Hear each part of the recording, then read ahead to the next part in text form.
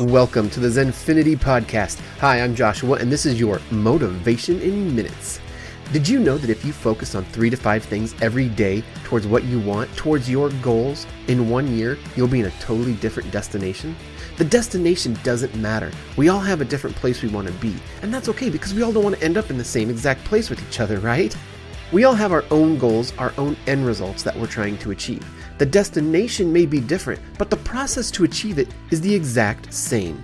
If you continue to follow this advice in 3 years, wow, big difference. But keep going and keep doing 3 to 5 things every day towards what you want to achieve those goals, and in 5 years, your life won't be the same. How awesome is that?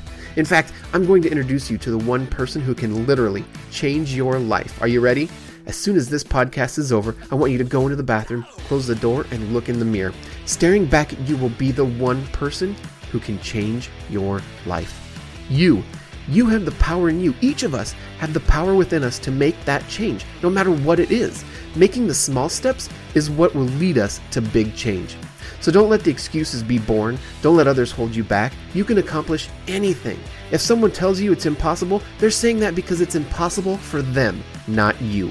Focus on 3 to 5 things every day towards your goals, and change will be inevitable.